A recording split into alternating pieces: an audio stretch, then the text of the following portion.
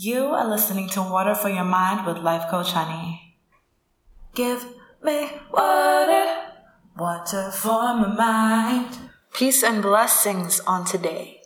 Let's talk about enjoying the journey. This is especially for my fellow ambitious and passionate individuals, my creatives, my entrepreneurs, my builders. It's important for us to enjoy the journey that we're on because there's not usually a time where you'll say that you've made it, this is it, I'm done. You have to take a look and be thankful for the path that you've encountered and that you're presently on.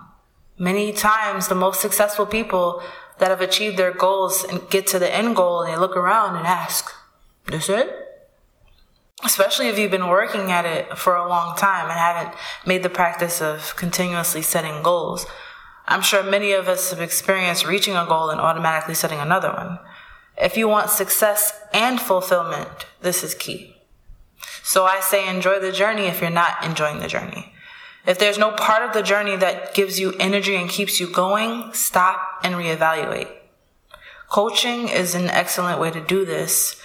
You get to reconnect with yourself to understand why you're even on the path that you're on. Is this a path that you created, or is it a path that you're following by default?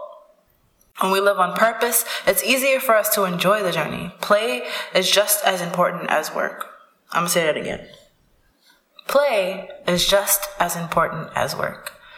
We have science that backs that up. If you want to see it, let me know. So plan for both. Understand what matters to you the most and be sure that you're partaking in that along the way. Peace and love.